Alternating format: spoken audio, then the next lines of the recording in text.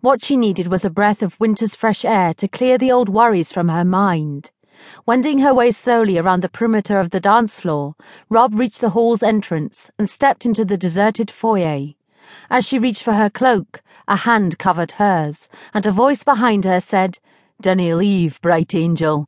"Great Bruce's ghost!" Rob cried, startled. She whirled around and found herself staring into piercing grey eyes, and they belonged to the black-clad stranger.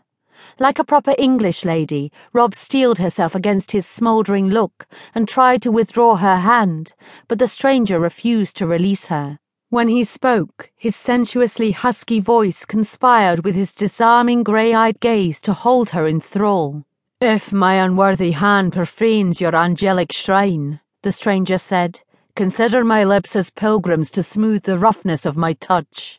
At that, he pressed his warm lips to her hand and then gifted her with a devastating smile.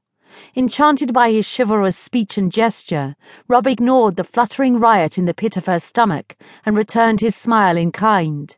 She felt safe enough. Some part of her mind heard the northern accent that announced his identity as her brother's Edinburgh acquaintance. Out of habit, she hid her left hand within the folds of her gown. "You do wrong your hand, gentle Scotsman," Rob told him. "With true devotion do pilgrims' hands touch statues of angels and saints. 'Tis the way they kiss." "Dinna pilgrims and angels and saints have lips?" the stranger asked, inching closer. "For prayer." "Why dinna we let lips do what hands do?" he suggested, in a seductive whisper. His face came dangerously close, and he lightly brushed his lips across hers.